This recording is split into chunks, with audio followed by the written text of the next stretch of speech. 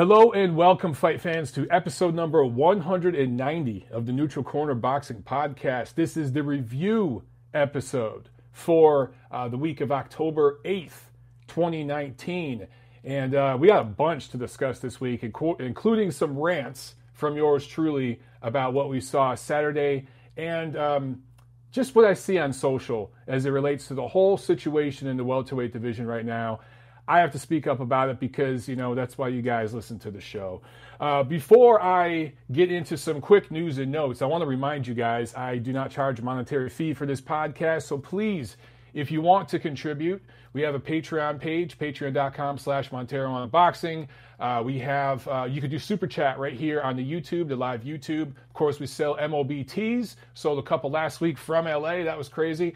But the best thing you could do if you're watching live right now on YouTube, share this video. That is your homework. If you're watching right now, that is your assignment. Share the video because YouTube changed the algorithm again. I don't know what the hell they did, but my views have dropped significantly. And I keep getting a bunch of DMs from you guys saying that you're not getting notifications about my live videos. So I don't know what the hell is going on with YouTube. I don't know if somebody flagged the channel or what's going on, but viewership has dropped. I don't know what's happened with the algorithm, but they've obviously changed something because I've tried to do some searches for my name, boxing, MOB, that kind of stuff, and we come up way down in the search. We used to come up first, second, third. I mean, the whole first page, it was nothing but Montero on Boxing, and now suddenly we're way down the list. So I don't know what the hell happened. Share this video, please. Share this video, share the channel, get it out there. That is the best thing you could do to help me out, okay? Let's go ahead and get the party started. Some real quick news and notes, and you guys already know about this if you watched the Spence Porter pay-per-view on Saturday, but Deontay Wilder, Luis Ortiz, that is official. Finally, that is official for November 23rd, only 8 weeks ahead of the fight. So 8 weeks to promote it, and for the fighters, well, they've already started preparations, but 8 weeks. They kind of unofficially announced it, I feel like, almost 6 months ago. Right? We all knew this was going to happen, but they were going back and forth about dates and networks. And I reported just recently on the show that it was probably going to Showtime because of loyalty and everything Steven Espinoza talked about, him overpaying for Wilder at Brazil. None of that mattered. There's no loyalty in boxing. They went where the money was, and they went where the better marketing is, and that's with Fox. So Wilder Ortiz 2, November 23rd, MGM Grand, Las Vegas, Fox Sports pay-per-view. Once again, you guys will have to dip into your pockets for pay-per-view. I can't even count the number of pay-per-views in the last, 10 calendar months from PBC. They are absolutely gouging the fans.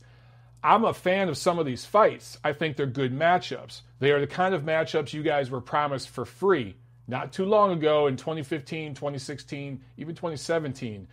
Those free fights, quote-unquote, went away. Everything shifted over to Showtime, and then they started going the pay-per-view route. So everything that you guys were told as fans, I'm not going to say it was a lie, but they haven't held up their end of the bargain. Meanwhile, there are other platforms still charging you money, but it's $10 a month, $5 a month, whatever it is. I should say it for the record, Top Rank on ESPN did do one pay-per-view this year, and it was shit. And that, of course, was Bud Crawford, who I'll talk a lot about in this episode, and Amir Khan. That shouldn't have been pay-per-view, obviously. But other than that, you're getting so much more value for your buck in other parts of the universe in boxing. So do I like Wilder Ortiz 2 as a fight? Sure. Do I think it belongs on pay-per-view? Absolutely freaking not. We got a super chat already from Rocco De Filipis. Thank you very, very much, De Filipis. Thank you so much, man. He says, "Hi, Mike. I love your show. Best boxing podcast ever. But for once, I disagree with you. Porter had a close Saturday night. I know that this will piss you off as you think he is just swinging awkwardly." No, Rocco, look, you're not the only one. For the record, Doug Fisher, who I respect more than just about anybody in the entire boxing industry, had Porter winning Saturday night. So there are a lot of people that I trust and love and value their input that had Porter. I just completely disagree. Thank you again for the super chat, Rocco. And no, look, your score doesn't piss me off. You have your reasons. I'm going to get into later in the show why I feel Spence not only won, but clearly won. And I think a lot of you guys And I said this to Doug. I said this to Doug the night of the fight because we met up at a restaurant after everything at LA Live. We walked over to the Palm, which is like, I don't know, 1,000 feet from LA Live, and we met there. Mauricio Sulaiman was there, who I have to say, as much shit as I give Mauricio Sulaiman on social media and the WBC with some of their million title belts and all that, and I have a little fun, Mauricio couldn't have been nicer. Was absolutely cool to me, and I got to say that meant a lot, because a lot of these guys that I criticize, I'll just say criticize, on social media are not so friendly when I meet them in person. But he couldn't have been cooler to me and some of my friends and family that I had with me. So anyway, but yes, Rocco, you're not the only one that had Porter ahead that, is reasonable with the way you guys score fights. I just disagree. Gail Falkenthal says, Mauricio Sulaiman is truly a gentleman as a person, the real deal, very gracious guy. Yeah, he couldn't have been cooler. He couldn't have been nicer, and that made an impression on me. Am I still going to make fun of the franchise belt and the interim belt and the diamond belt and the money belt? Yep, I'm still going to make fun of it because I don't like it. But I do give the WBC credit, and you guys know this about me. I give them credit for the clean boxing program. We talked about that while we were there Saturday night. And I like their 7 and 30-day pre-fight check-in weigh-ins. So I like some of the things that WBC does. But anyway, I don't want to get into a tangent on the BC. Okay, let me get back to my notes here. Thank you once again for the super chat, Rocco.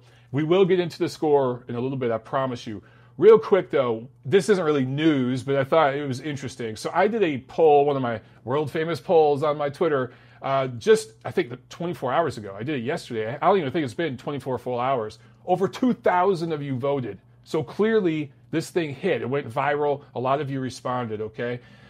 Who is the best welterweight in the world, I asked. I said, not based on accomplishment. I said, based on head-to-head, if they fought today, all of them, who would be the last man standing? And 64% of you, again, it's not like 20 people voted, over 2,000 people voted. 64,000 of you said Crawford, Terrence Crawford. 23% of you said Errol Spence. 12% of you said Manny Pacquiao. Only 1% said other. So what does that tell us? It tells us that clearly most people feel Terrence Crawford, almost 2/3 of the boxing universe feels Terrence Crawford is the best welterweight in terms of head-to-head. In terms of who should be rated number one right now, that's Errol Spence, and I'll get into that later. But also, it's a three-headed monster because 99% of the people who voted in this poll voted for either Crawford, Spence, or Pac. That means less than 1% of you out there feel it's somebody else. So there's a three-headed monster right now at welterweight. We kind of have a situation at welterweight similar to what we have at heavyweight. There's similarities, there's parallels, and there's differences. But it's very similar in the sense that there's not one clear person that has really separated themselves. You're just kind of going off the eye test, right? So anyway, I just thought that was interesting. I wanted to mention it to you guys. Let's get into the review because we have a lot of stuff to review. And then I want to talk about the PBC, specifically the PBC welterweight situation. Some of the things I see and a lot of things I don't like. And somebody needs to call it out. And I see some defenders in the media, quote unquote media. I do say that with air quotes because some of these guys just are super fans with a credential. But let me say, all media are super fans. Everybody in the boxing media is a fan of the sport. So, that's obvious. But there are some people who are just basically taking selfies with fighters and just happy to be there and doing puff pieces. And every entity, every platform has them. But here in the United States boxing press, it does seem to be more prevalent with the PBC. And I'll get into that later on. So sit tight for that. Have a beer right now as we do the review. And we'll get into the heavy stuff later on in the show. Okay, Friday, September 27th. Royal Albert Hall, Kensington, London. ESPN Plus here in the US of A and BT Sport over in the UK. Daniel Dubois improves to 13-0, 12 knockouts, only 22 years old. Scores a TKO 1 win over Ghana native Ebenezer Tetes. This fight really didn't prove anything, but it kept Daniel Dubois busy, and it shows that he continues to improve on his craft. Punches are getting straighter. He is getting more fundamentally sound. He's getting better with his balance and his angles.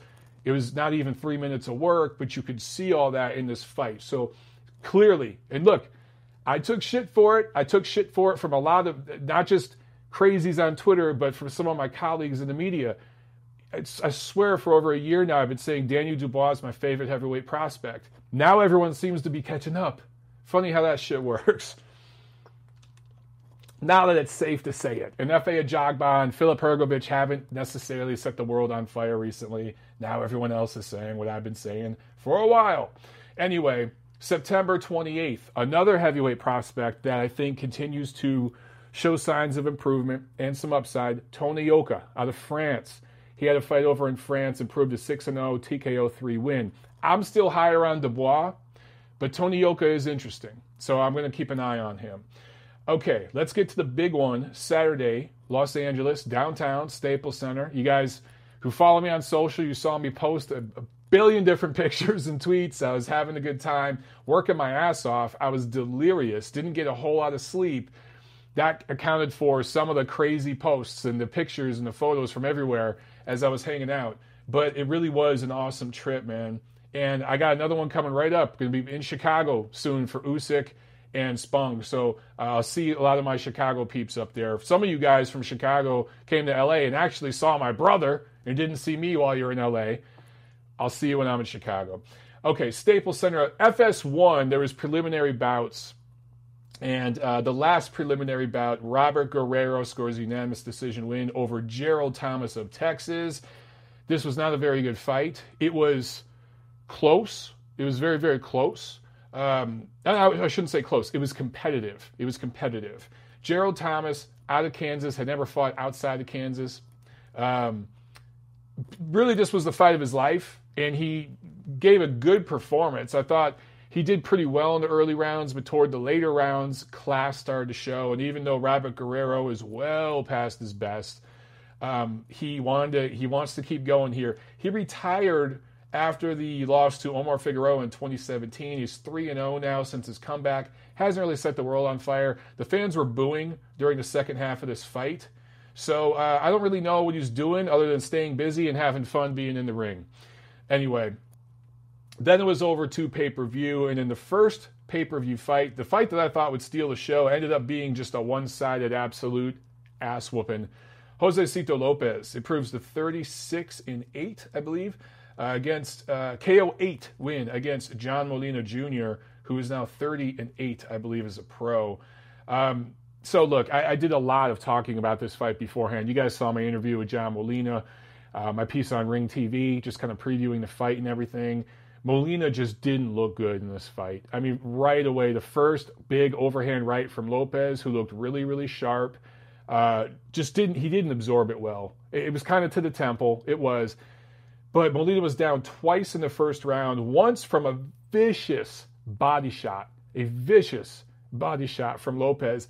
And I still don't know how the hell John Molina got up from that body shot. It was brutal, and it really reminded me of Arturo Gatti when he got up against Mickey Ward, one of those left hooks to the body. And people just couldn't believe Arturo Gatti was able to get up. I mean, I saw John Molina grimacing the same way when he went down that Arturo was in that fight, and grimacing as he got up, but just forcing and willing himself to get to his feet. The fans at Staples Center loved it. I mean, they cheered John Molina just for getting up. To get up from a body shot like that in the first round and fight all the way to the 8th round shows just what a tough motherfucker John Molina Jr. is. But he was dropped once again in the 7th round, and I don't know why the hell Molina's corner didn't stop the fight. I thought that was atrocious. They should have stopped that fight after the 5th or 6th round. Nobody would have minded.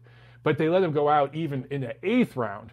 And the referee, Ray Corona, did his job, stopped the fight after, I think the 8th round started with Lopez landing just 3, 4, 5, 6 unanswered punches, and they stopped the fight. So, look, Josesito Lopez, he's been in some wars himself, but he started training recently with Robert Garcia. He looks rejuvenated. Now, some of that might be matchmaking.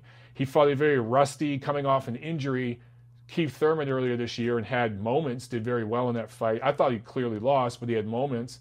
And then he just brutally beat down John Molina Jr., former title challenger himself. So Josecito Lopez looks pretty good, and you figure he's going to be back in the title mix for one of these PBC belts at some point.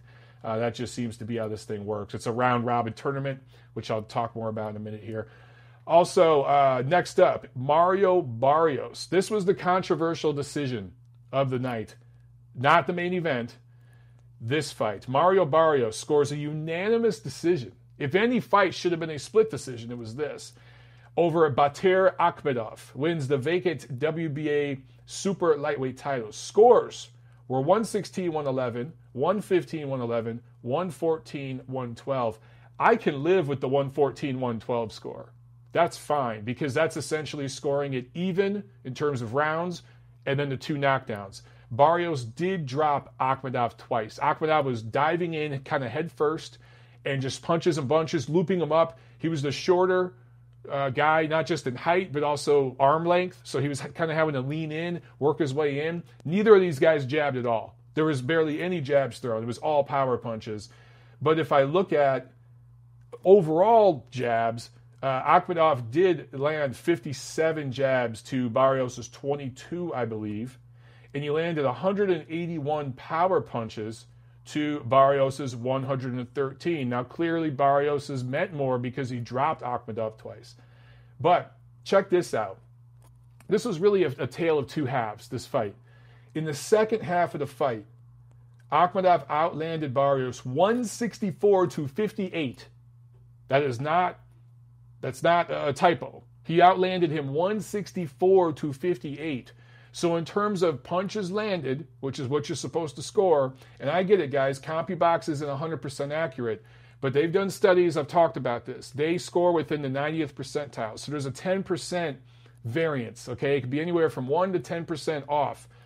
Even if this is 10% off, 2 different ways. 164-58 is pretty dominant.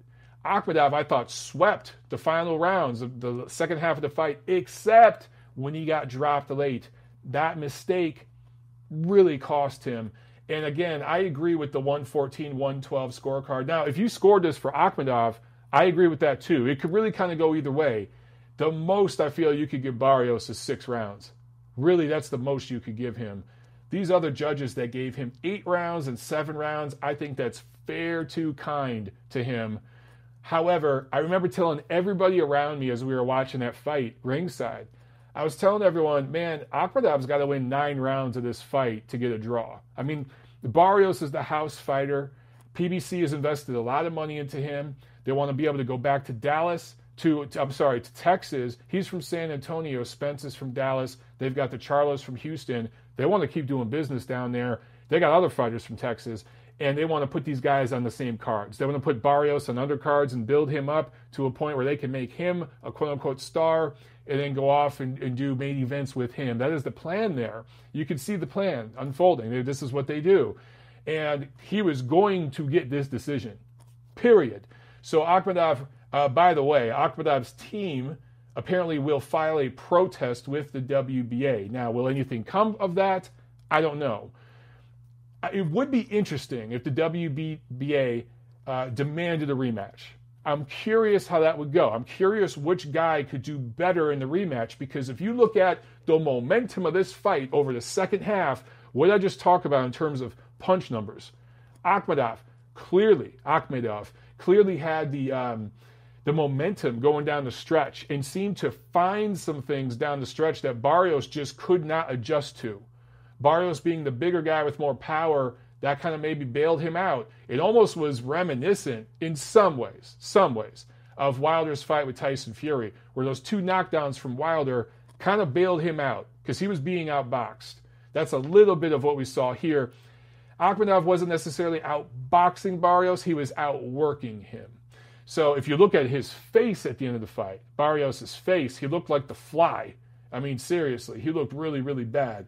So that told the story to me. Anyway, co-main. David Benavidez improves to 22-0, 19 knockouts, TKO 9 win over a very tough, brave Anthony Durrell, who really did come in to try to win this fight. He wasn't laying down. I got to give him credit. I thought this was going to be over in 6-7 rounds. It went longer, especially with that nasty cut. So let's talk about, well, first, apparently these two guys each got $1 million purse. So they split $2 million for this fight. I don't know how the challenger gets just as much money as the titleist, but he was the A side here. I can tell you at Staples Center, David Benavidez, there was a lot of his fans in the house that traveled from Arizona. He got a huge reception from the fans, and Dirrell got a lot of boos. However, he got cut in the 6th round from a punch, and clearly Dirrell has scar tissue all over his eyes. He's been cut several times. I couldn't tell if it was from an elbow, a punch, but I was told by folks that were watching at home, dude, it was from a punch. That, we're able to see the replay. It was legit from a punch. And just that scar tissue opened up. That's what happens to these dudes who are prone to cuts. Dirrell's always been one of those guys. This cut was much worse than Tyson Fury's cut a few weeks back against Otto Wallin. Much worse. Fury's cut bled more because it happened so early. I think his cut happened in like the 2nd round or whatever, and for rounds and rounds and rounds, he was just bleeding. But this cut happened in the 6th round, so it was only a couple rounds he was working with there. And so it didn't bleed as much, but if you look at where he was cut, it was bad. Falco Lombardi says Fury had 2 cuts, yes, but it was one big cut early on that caused all the drama. The other cut was smaller, and that came later on. So anyway, Dirrell deserves credit because he kept fighting. A lot of people thought he was just going to be a pushover in this fight. He really kept fighting, and he didn't expose Benavidez, but Benavidez's feet are slow. And one thing that I learned from watching this fight, we already kind of knew this, but it was just substantiated a little bit more in this fight. Guys who can move and box are going to give David Benavidez problems. He is quite one-dimensional. He's huge for that division, and as long as he can make 168, he's going to have a chance to really give anybody, obviously everybody, problems. He's going to have the ability to overpower a lot of guys, and that's really what he did to Dirrell. But against a young guy who can move and crack just enough to get respect, a guy like Caleb Plant, I don't know if Benavidez is going to be as effective. Against a tall, long guy that has a super, super long straight jab in Callum Smith, I don't know how effective he's going to be against him. So David Benavidez, right now, you want to rate him number 1? I don't know. I think Callum Smith should be rated number 1. In fact, I think we have him as champ at the ring because he went through the tournament. But I don't know how Benavidez is going to do against those guys. I'd love to see those fights, especially him and Callum Smith. They're both PBC guys. That would be a title unification. We should see that in 2020. We really, really should. There's no excuse. Callum Smith's next fight is against a journeyman-level opponent that he's going to destroy, by the way. So anyway, Dirrell deserves credit. He came to win. He did well early on. Benavidez did what he was supposed to do, overpower the older, smaller fighter, and the cut, it didn't hurt. Okay, main event time. And I should mention that the announced attendance was 16,702 at Staples Center, so that's nowhere near a sellout, but it's a damn good crowd. It's a good crowd that showed up. Now, I was told by somebody close to the situation that upwards of 5,000 of those tickets were comped. That's just, par for the course. I get it. But even if you're giving comped tickets, 5,000 people that got free tickets or severely discounted tickets showed up. Overall, 16,702 people were in the house to watch this event. And it was a very loud, energetic atmosphere, good crowd. And I got to say, once again, I'll talk about David Benavidez. For a co-main, the arena was nearly full for that fight. So that kind of made it a good atmosphere. Too many times in American boxing, the crowd doesn't really fill in until the main event. And they were there. I'd say it was 80-90% of the crowd was in their seats for David Benavidez's fight. So that was really a big deal, I thought. That is what helped make the atmosphere so much fun, is that everybody was there well before the main event started. So, main event, Errol Spence improves to 26-0 with a split decision win over Sean Porter, who drops to 33-1. Unifies WBC, IBF, welterweight titles. Apparently, each man was guaranteed a $2 million purse for this fight. That's what was reported by the California State Athletic Commission. Of course, there will be pay-per-view upside. What I found interesting about that is that Errol Spence was guaranteed $3 million for Mikey Garcia, was guaranteed $2 million, against Sean Porter. So clearly PBC felt this card would not be as profitable. They felt, and look, I mean, they did 45,000 or more, almost 50,000 fans in Dallas. They did 16,000 here, and almost a third of it was comped. At least 3,000 of them were comped. I was told 3,000 to 5,000 were comped by a very, very good industry source. Somebody who told me, about the ESPN Fury Wallin thing. And I talked about that. There were more comps for that fight than tickets sold. There were a lot more tickets sold than comped. So compared to Fury Wallin, this was a massive success. Okay, although the Fury Wallin tickets were much more expensive. But anyway, I digress. The brass at PBC must have felt this wouldn't do as well and sell as well as Spence Garcia. And some of that had to do with the location, because Spence is from Dallas. That fight was in Dallas, but also opponent. Mikey Garcia was absolutely the financial, commercial A-side for that fight. And I took a lot of heat from some local Dallas media people who disagreed with me on that. They've all disappeared now that it's kind of been proven with math. Of course, that's how all this shit goes. You got your blue check mark on Twitter with your 300 followers. Good for you, bro. Some of these guys, man, they love to talk shit and criticize. When they're found out to be incorrect, they disappear. When I make a mistake, I own up to it. It's okay to make mistakes. Anyway, all right, this fight. A lot has been made about the scoring.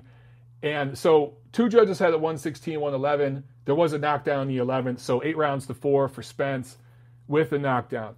I agree with those scores. By the way, I'm not the only one. There are a lot of people that had that score. There are some people ringside who had it wider, 117, 110. I think that's too wide. But there are a lot of people who either had it 115, 112 for Spence, 116, 111 for Spence.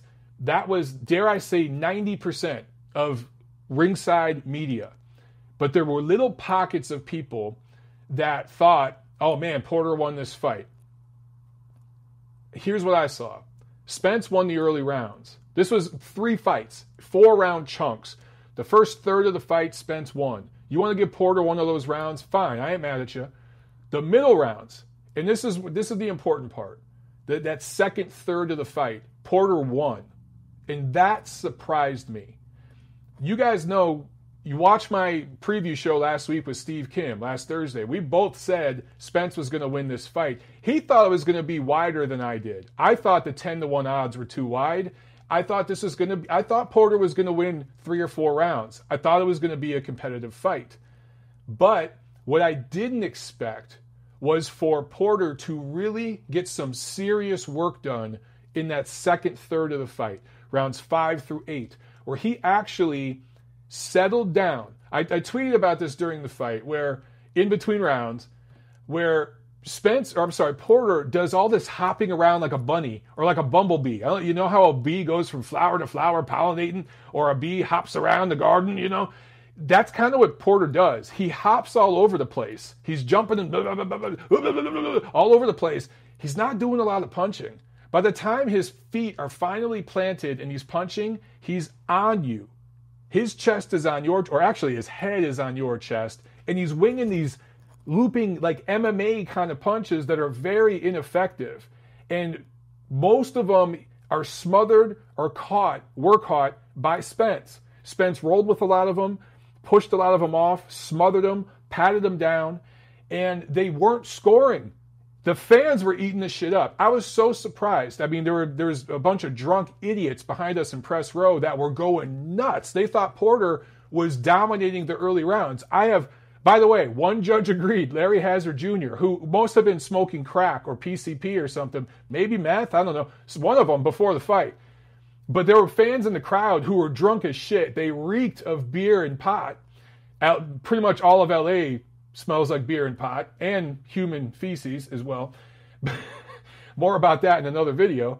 But that's how the crowd smelled behind us, and these guys were eating that shit up. They thought Porter jumping in, lunging in like an MMA fighter with his head down and arms flailing sideways like this.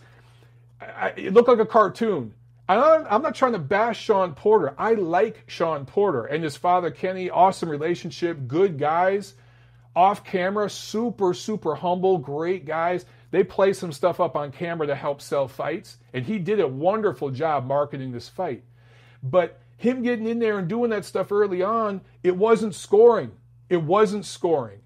Second, third of the fight, he started to score. Why? Because he actually stopped hopping around like a fucking bunny. He planted his feet, moved forward, controlled movements, whether he was going forward or he gave angles. He was doing some nice little pivots in those middle rounds, getting real usable angles on Spence and hitting him clean with shots that snapped Spence's head back.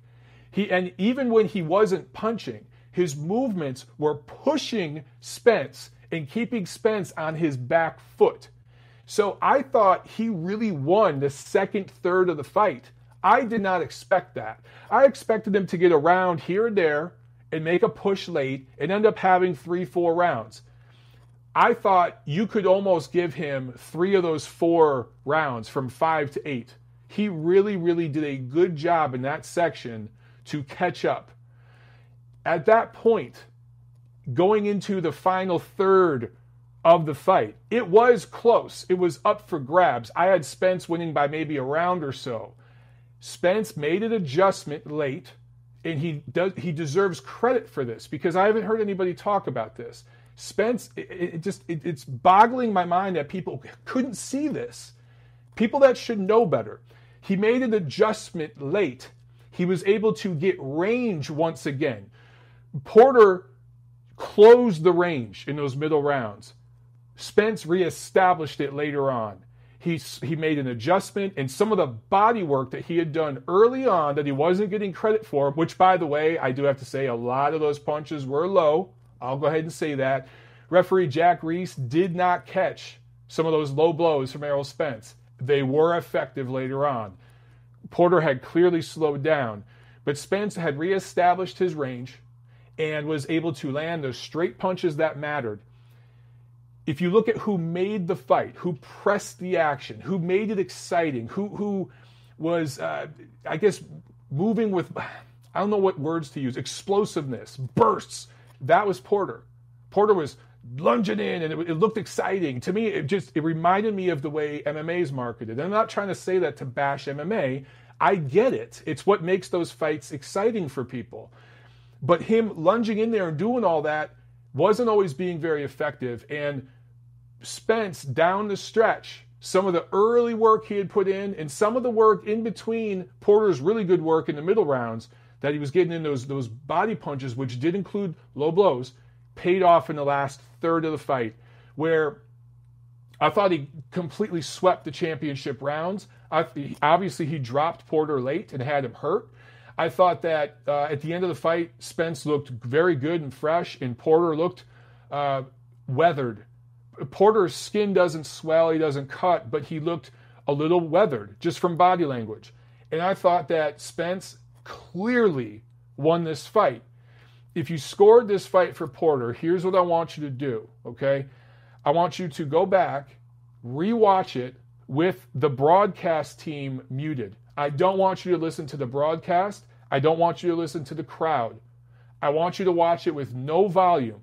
And I want you to pay very close attention to who's doing the more consistent work for all 3 minutes of a round. And who's setting things up, who's setting traps, who's building a script. That was Errol Spence, not Shawn Porter. And again, I like Shawn Porter, and he did well. He did about as well as, maybe slightly better than I expected. Maybe slightly better, but not. Some people were blown away with how well he did. I wasn't. Not at all. I expected him. What did I say weeks before? Listen to my radio previews on various radio shows talking about this fight. I said that Porter was going to be the toughest test of Errol Spence's career. And some people thought, oh, you're crazy. He just fought Mikey Garcia, this pound for pound great fight. Well, Shawn Porter had more success in one round. I can't remember which round. There was a round, it was 5, 6, 7, that he won pretty big. And he didn't hurt, but he got Spence's attention a couple times. He had more success in that one round than Mikey Garcia did in 12 rounds. Think about that, okay? I think, Gail, what did you just say? Let me go back to Gail's comment here. Just flashed him. All judges gave Porter the 2nd, 4th, and 7th. 2 gave him the 9th. He didn't get any other rounds for more than one judge. Yeah, Larry Hazard's scorecard doesn't count. It was atrocious. I think it was the 7th round, Gail, that sticks out to me, where he clearly won. And like I saw some things in that 7th round where I was like, wow, I didn't expect that. And I think it was that 7th round where I remember telling myself, man, Porter had more success in that 7th round than Mikey Garcia did in all 12 rounds. So he did some things in that middle chunk of the fight that really did impress me. He deserves credit for it. And he's the reason that fight was exciting. Chuck Hook is asking, could the 7th round have been a 10-8? No, it was nowhere near a 10-8 round, Chuck Hook, but it was a very clear 10-9 round. Spence wasn't hurt. At any point in the fight, Spence was never hurt. He was moved a couple times, and Porter got his attention, but he was never hurt. That's the difference. And by the way, and I'll talk more about this in a second, but Spence's power, can we say now it's a little overrated? He's not the only fighter in the world with overrated power. But people were talking like he's this one-hitter quitter kind of guy because he was drilling guys like Leonard Bundu, okay? Against the top 10 welterweights, who has he drilled? Who has he destroyed? You could talk about Kell Brook, but remember, Kell Brook was coming off of facial reconstructive surgery and coming down 2 weight divisions. So I kind of don't want to hear about that. There's no elite, or I won't say elite, just top 10 welterweight that Errol Spence has ever, boom, one-hitter quittered. Never. He's not that kind of puncher. He's going to get you more with volume, and he's going to get you by setting it up. That's how he punches. And Porter's never been a good puncher because he smothers his work. Porter's never going to really hurt you. Had Porter landed some of those punches with full extension on Spence, maybe he could have hurt him. But then again, if he threw him from full extension, Spence would have had more time to react and slip him. I think why some of those punches did land is because he does dive in from such awkward angles. Okay, what else about this fight can I mention before I get into the PBC rant? Okay, one of you guys was questioning me on Twitter and on Facebook about press row tweeting during fights. And does that affect some of their ability to properly score a fight? Because we see increasingly guys on press row putting out really shitty scorecards. You know, there are a lot of guys tweeting on press row during the fight. I watch and I see that. For some of the guys, particularly guys who are maybe 60 or older, I don't know if it's the best thing for them to do because they're holding their phone like this and typing like this, okay? You know, one letter at a time as they tweet. Now, a guy like me, what you guys, and a lot of people on press row, what you guys don't know is, you know, you get good at typing with your laptop. And as I look right here into my camera, as I talk to you guys, I can type out 60, 70 words a minute while I'm talking to you guys, and I can type out a conversation on my computer. You get good at multitasking and typing without looking at the screen. So when I tweet during a fight, number one, I do it between rounds, but during the round, I might write a note or two. And I also do that when I'm covering Deadline and I'm posting an article on a site, whether it's Ring or Boxing News 24 or Boxing Monthly, wherever it is. If I'm covering Deadline for that fight, during the round, I'm writing notes. I'm saying, oh, so-and-so landed a big left hook about halfway into the 6th round. That changed the pace of the fight. You know, I'm writing a note during the round, but I'm doing it without looking at my computer screen. I'm looking in the ring and observing everything as I write that. So for me, and that's how a lot of guys do it, guys who can do that, I shouldn't say, when I say guys, I don't just mean men, I mean men and women. Just had to get that out there in this crazy political environment we live in these days. Some guys can do it that way. I'm one of them, okay? I've learned how to do that. And a lot of the younger guys, some of the older guys, can do it that way. I do see some people ringside, though, who are looking at their phone the entire fucking round. They're playing on their phone. Or they're yapping to the person to the right or to the left of them. Or they're drinking a beer, which you should never be doing ringside. Or they're cheering a fight. They're like, oh, come on, dude, use the jab. Come on, baby, use the jab. Dude, your press, shut up. Shut up and just, comment on the fight that you're seeing. So I do see a lot of that stuff ringside. And yes, I do think that affects people's ability to score a fight properly. But most of us have learned how to, see what's going on in the ring and without looking, do a no-look type, whether it's, a tweet or just notes for our article later on the laptop. And that's okay. All right? Did I see, is Levante early on here? Levante, what's up, my man? Dude, you look great. I watched from my hotel. You look great last week, man. So congrats on the title that you won. By the way, I know the president of the NBA, and I didn't even realize I did. I'm friends with him. So we chatted a little bit about you offline, man. More to come. I will be up in Charlotte next weekend. My sister's getting married. So maybe next Saturday morning, Tiff and I will come there in the gym and check you guys out. I'll let you guys know. We'll chat offline, brother. But you look great. Congrats last weekend, man. And by the way, I chatted with some folks about you. So we'll talk when I see you up there next week. All right. Okay, let's see. What else here? Okay, what's next for Errol Spence? So for Shawn Porter, look, great effort. Did everything he was supposed to do. Did just enough to lose and make it exciting. And Errol Spence moves on. He's the brand. I was told by somebody very close to the situation, very, very close to the situation, that the plan for 2020 is this. You're going to get Danny Garcia versus Errol Spence. Why? I don't know. Danny Garcia literally just got beat by the guy Errol Spence just beat. Danny Garcia lost to Shawn Porter. Errol Spence just beat Shawn Porter. Now he's going to fight Danny Garcia. Here's what's crazy, guys. Danny Garcia is going to take Errol Spence the distance in a fairly interesting, fairly exciting fight. More on that in a second. Also, you're going to get Manny Pacquiao versus Mikey Garcia next year. I like that fight better, but Manny's going to want to fight at 147. Mikey's been saying he wants to kind of go maybe down to 140. Nope, he's going to stay at 147. By the way, those are probably both going to be pay-per-views. So this pay-per-view thing at PBC is going to continue. The first half of next year, you're going to get Spence, Danny Garcia, you're going to get Pacquiao, Mikey Garcia. And then you know what you're going to get later next year? Errol Spence and Manny Pacquiao. That's what you're going to get next year. So I talked about the smaller purse for this fight. Okay, I talked about all that stuff. I'm just looking at my notes here. Let's get into this rant about PBC and the welterweight situation. And then I'll get back to the chat and we'll have some Q&A time, all right? Jack Alter asks, what if Garcia beats Spence? He won't, but if he does, it's still all in-house, but he's not going to beat Spence. He's going to do exactly what all these guys do. Have you not seen the pattern yet, ladies and gentlemen? Have you not seen the pattern?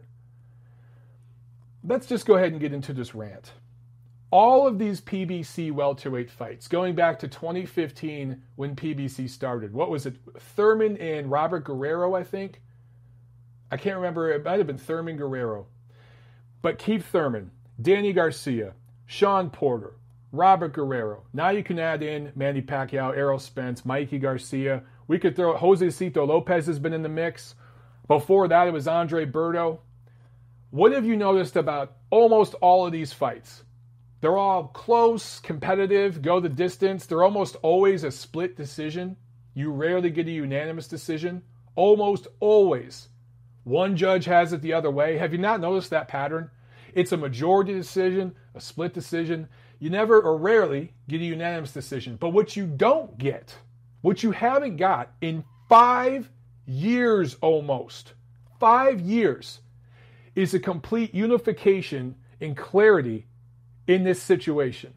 It's just this round robin, dangling the carrot, manipulating the fan base to draw this thing out. In the fights that you were promised for free in 2015, you got a couple of them. Keith Thurman, Danny Garcia was a very good welterweight matchup at that time. And that was on free TV.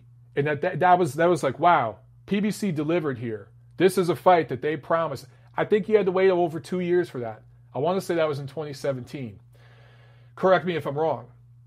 But all these fights, man, all these fights, not one of these dudes, even Saturday night, I didn't think Spence significantly separated himself from Sean Porter. It was a competitive, I thought he won 7 or 8 rounds, but it was competitive. It's not as if he won 10 rounds to 2. He didn't separate himself. None of these guys have. So what does that say? Does that say all these guys are all-time greats, Hall of Famers? Or are they all a little overrated?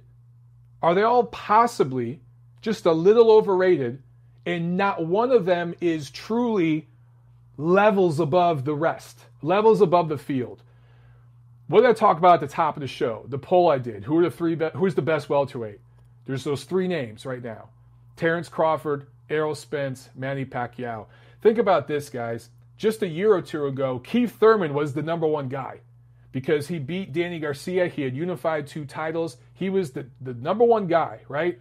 He had some inactivity, some injuries, some issues. But an old man, an elderly man, Manny Pacquiao just beat Thurman. Just dropped him and beat him. And he will, mark my words, he will go the distance with Errol Spence next fall. He'll lose.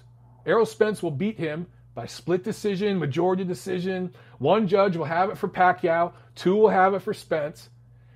It's going to be the same thing. Mikey Garcia will take Manny Pacquiao the distance. Danny Garcia will take Errol Spence the distance. They'll be fairly entertaining fights. They'll be exciting fights. But none of them are going to be a fight of the year or anything, but they're not going to suck. They'll be good quality fights because the matchups are fairly even, because none of these guys is a step above. An elderly Pacquiao is hanging with these dudes and beating a lot of them. What does that tell you?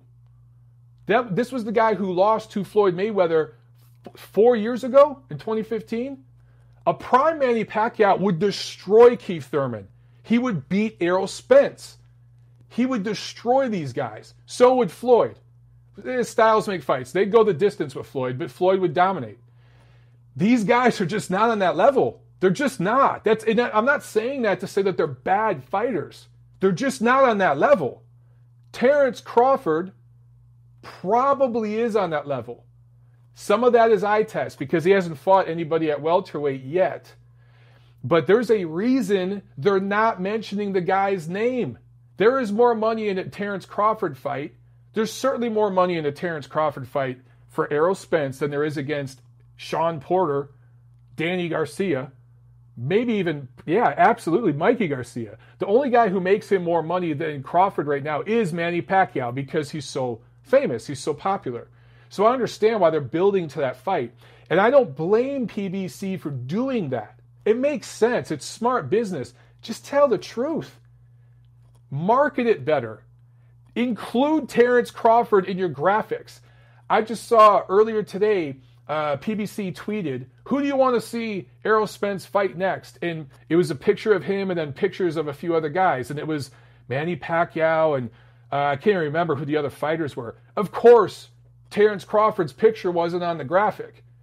This is almost like when they said, they had a tweet months ago where they said, who's the best super middleweight in the world? And it had like Caleb Plant, Andre Durrell, and then other. They didn't list Callum Smith.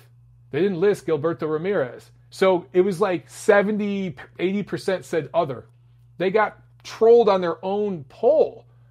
And now, just last week they tweeted, after this, Errol Spence says he wants the fight the whole world wants. He wants Manny Pacquiao. There was a tweet from PBC, and I just looked at the comments, and there was a bunch of people saying, what about Terrence Crawford, right? And just this tweet I just talked about a second ago. Who do you want to see him fight next? Everyone's saying Terrence Crawford. Their PR is so poor with this thing.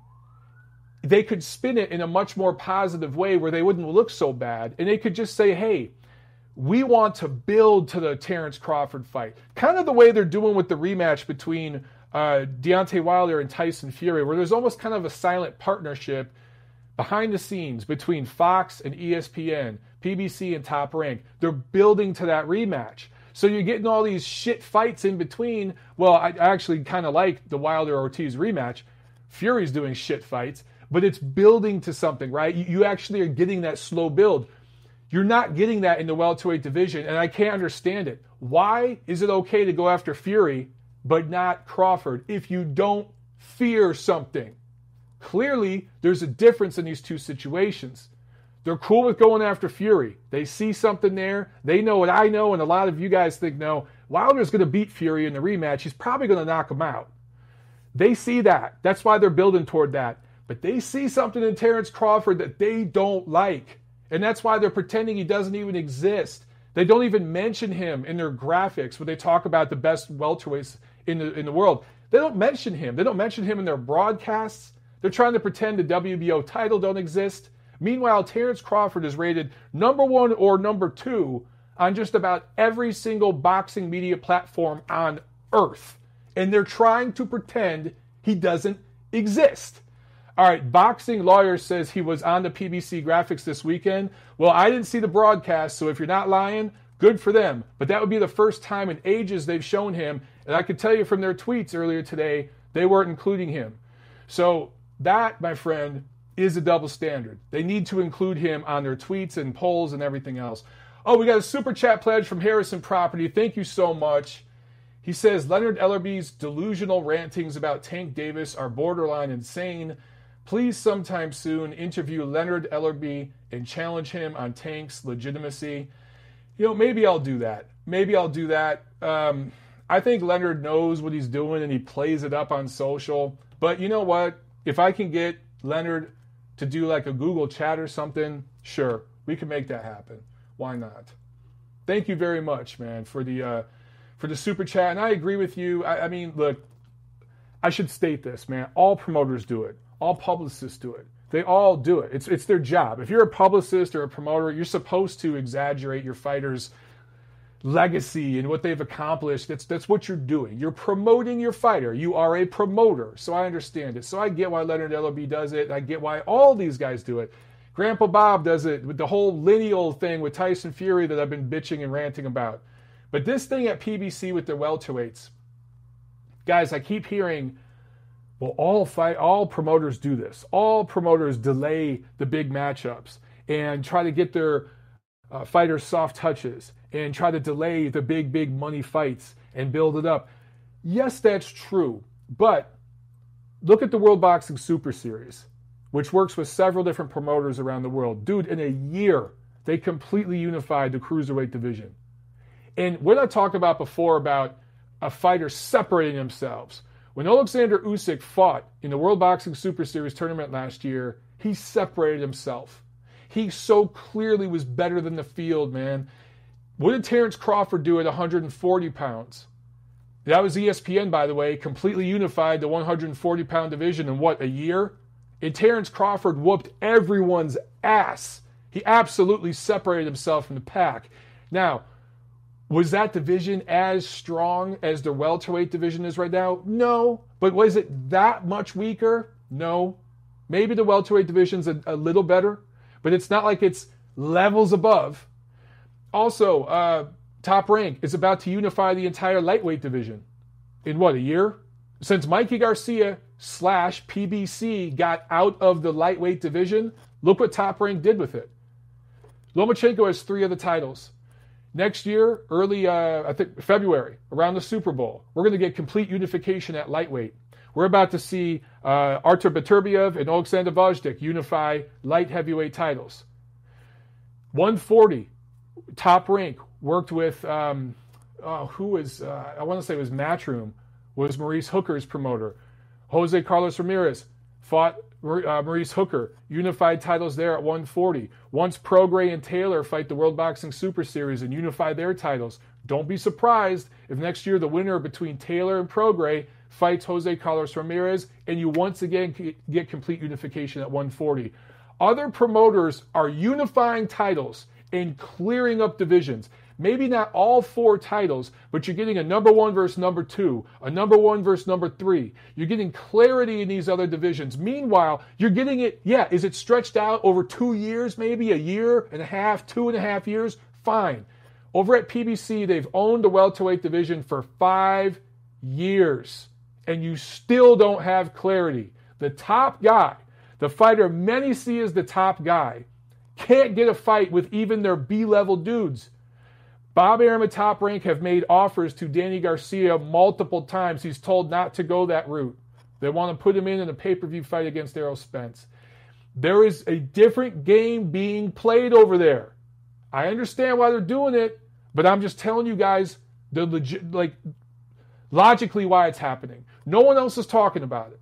No one else is talking. And when some of us do talk about it, everything I'm saying here is objective. Nothing I'm saying is hating. We get called haters. I saw some tweet from one of the PBC journalists this weekend saying, oh, they're moving the goalpost. Now a win over Sean Porter isn't enough. Now they're going to complain about Errol Spence fighting Danny Garcia. Dude, nobody wants to see that fight. It doesn't prove shit. It's a good quality fight. I'm not going to say it's a shitty fight. Danny Garcia is a top 10 welterweight, but it's not the fight people want. It's not clarifying things at welterweight. We know Errol Spence is going to beat Danny Garcia. It will be a fairly entertaining fight. He will win a 115, 113, 116, 112, maybe drop him once. It'll look a lot like Porter, Thurman, Guerrero, all these guys fighting each other. That's how all those fights look. Watch one judge give it to Danny Garcia just to make people on Twitter talk. I see a pattern here, guys. Who's being manipulated here? You are, the fans. Boxing Lawyer with the Super Chat pledge. Thank you very, very much, my man. He says, Heyman put 4 guys into the World Boxing Super Series. Arum has not put any fighters in. You are absolutely correct about that. 100% correct. Bob Arum, Grandpa Bob, does not do tournaments because in that tournament, you have to sign over promotional control to Saraland and to the tournament. So you are involved, but you do not make any decisions. You basically sign your fighter over briefly to the tournament, and Bob Arum doesn't do contracts like that. Keep in mind, Al Heyman's technically not a promoter, so he can still have control over his fighter as an advisor and put a fighter in that tournament. It's a very different deal. Also, Uncle Al didn't put any of his A-lister fighters in those tournaments. He put his B and C level fighters in those tournaments and took a chance. He hasn't put any of his stars in those tournaments. So, Boxing Lawyer, it is a good comment, and I agree. Would I like Bob Arum and Top Rank to go in that tournament? Yes. But they don't do tournaments, bro. They just don't. However, they do unified titles, and they work with other promoters. They just want to have promotional control over their fighter. They don't want to give that up. Top Rank has worked with Matchroom recently. They've worked with Saraland. They've worked with Al Heyman, obviously. DeBella. They've worked with several different promoters recently. They're willing to work across the aisle. So the one company that tends to do that the least does seem to be PBC. When they do work across the aisle, it's those B-level guys. It's those guys who aren't their top-level dudes. They try to keep that in-house. They're not the only promoter that does it. Absolutely not. They all freaking do it. They just seem to do it more. In this whole welterweight division, guys, I'm looking here. Okay, here's another thing. PBC has unified the welterweight titles twice. Go back to 2017 when Thurman beat Danny Garcia. Keith won let's look at the titles these guys unified. Keith won an interim title against Leonard Bundu. Leonard Bundu, a few defenses of the title when he got bumped up to full champ. Danny Garcia won a vacant title against Robert Guerrero, there's that name again, had one defense against Samuel Vargas.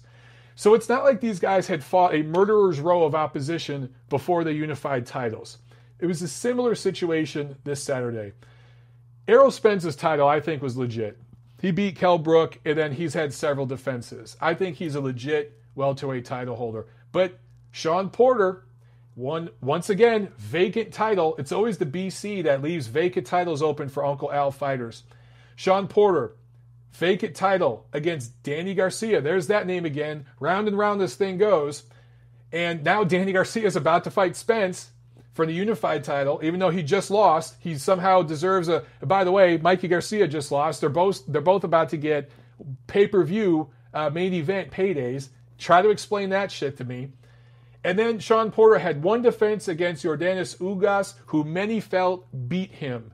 So So he won a vacant title and then defended it once in a fight that many people felt he lost, and then came in and fought Spence. And now the guy he beat for the vacant title is about to fight Spence. Guys, can you not see the game that is being played here? Again, I don't blame PBC. I just don't like that the way that they're trying to slip some of this shit under the radar, and they have folks in the quote-unquote media, guys with a credential, that are basically friends who do puff pieces, who don't ask hard questions. And I'm going to get accused of doing the same thing. You don't ask hard questions about Top Rank. Really? I was the guy last week tweeting that Tyson Fury's fight with Otto Wallin had more comps than tickets sold. Guess who got nasty grams on Twitter from people at Top Rank? I got, Mike, Jesus, come on, man. I talk shit about all the platforms when they deserve it, okay? PBC deserves a hell of a lot of shit for this. The only difference is there are people in the media that try to make this political. They try to make it about demographics or this, that, the other. It has nothing to do with that. It has to do with fans being manipulated, sold a bag of bullshit. You want to put this stuff on free TV like you promised everybody? Cool. You want to charge $5 a month on an app or something? Cool. But you're charging $80 a pop for these. And these are predictable fights where we know the outcome. It's going to be the same type of fight. I'm telling you right now, Danny Garcia takes Errol Spence the distance, unless there's some kind of freak knockout. Mikey Garcia takes Manny Pacquiao the distance. And then Manny Pacquiao is going to take Errol Spence the distance. I'm telling you. And then what is Errol Spence going to do after all that? He's going to move up to 154. That's what's going to happen. Guys, I'm going to take so much shit on social media for the next 15 to 18 months for saying this shit. I'm the only one in the media doing it. And all this shit's going to happen. All this is going to play out. And all you motherfuckers dissing me are going to disappear 18 months from now. Timestamp this shit, bitches. 2021, come back and look at this video. What else? I got some more notes here. I want to make sure I got everything on here. I mentioned Top Rank unifying 135, 140. Their unifying title is at 175. The World Boxing Super Series completely unified cruiserweight last year. They clarified things at super middleweight. They're getting you a unified champion, a lineal champion at super lightweight when Prograis and Taylor fight. Bantamweight, you're getting clarity at bantamweight. There are other platforms. So obviously, Top Rank is on ESPN, World Boxing Super Series on DAZN. On other platforms where you're paying, $80 for a pay-per-view. Spence Porter went exactly the way I told you it would. Not exactly. Very much the way I told you it would. You could have saved $80 and bought a year of ESPN Plus. You could have bought almost a year of DAZN. And then you're getting all those other unifications and clarity in all these other divisions. I don't know how much clearer this shit can be to you guys, but yet, nothing I'm saying is hateful. None of my rhetoric is hateful or double stand. There's none of that going on here, but that's what people are going to spin it as in media. And that's the kind of shit that drives me nuts. Harrison Property with another super chat. He says, Mike, your face is turning red. Thank you for the super chat. I actually turned off the AC right before I went live because I didn't want the fan is like right here by the window. I didn't want the fan blowing into the microphone. So it's getting hot in here, and I'm getting hot in here ranting about this shit. All right, let's do some Q&A, and then we'll drop off, guys. We've been going here for over an hour. Muscle Memory says, does David Avanesian stopping Kerman Laharaga in the first round this past weekend in Spain earn him a top 10 welterweight nod? Certainly makes that Mean Machine 2018 TKO look better. I agree with you. That was a good performance, and I forgot to mention that David Avanesian did fight this weekend, had a good quality win.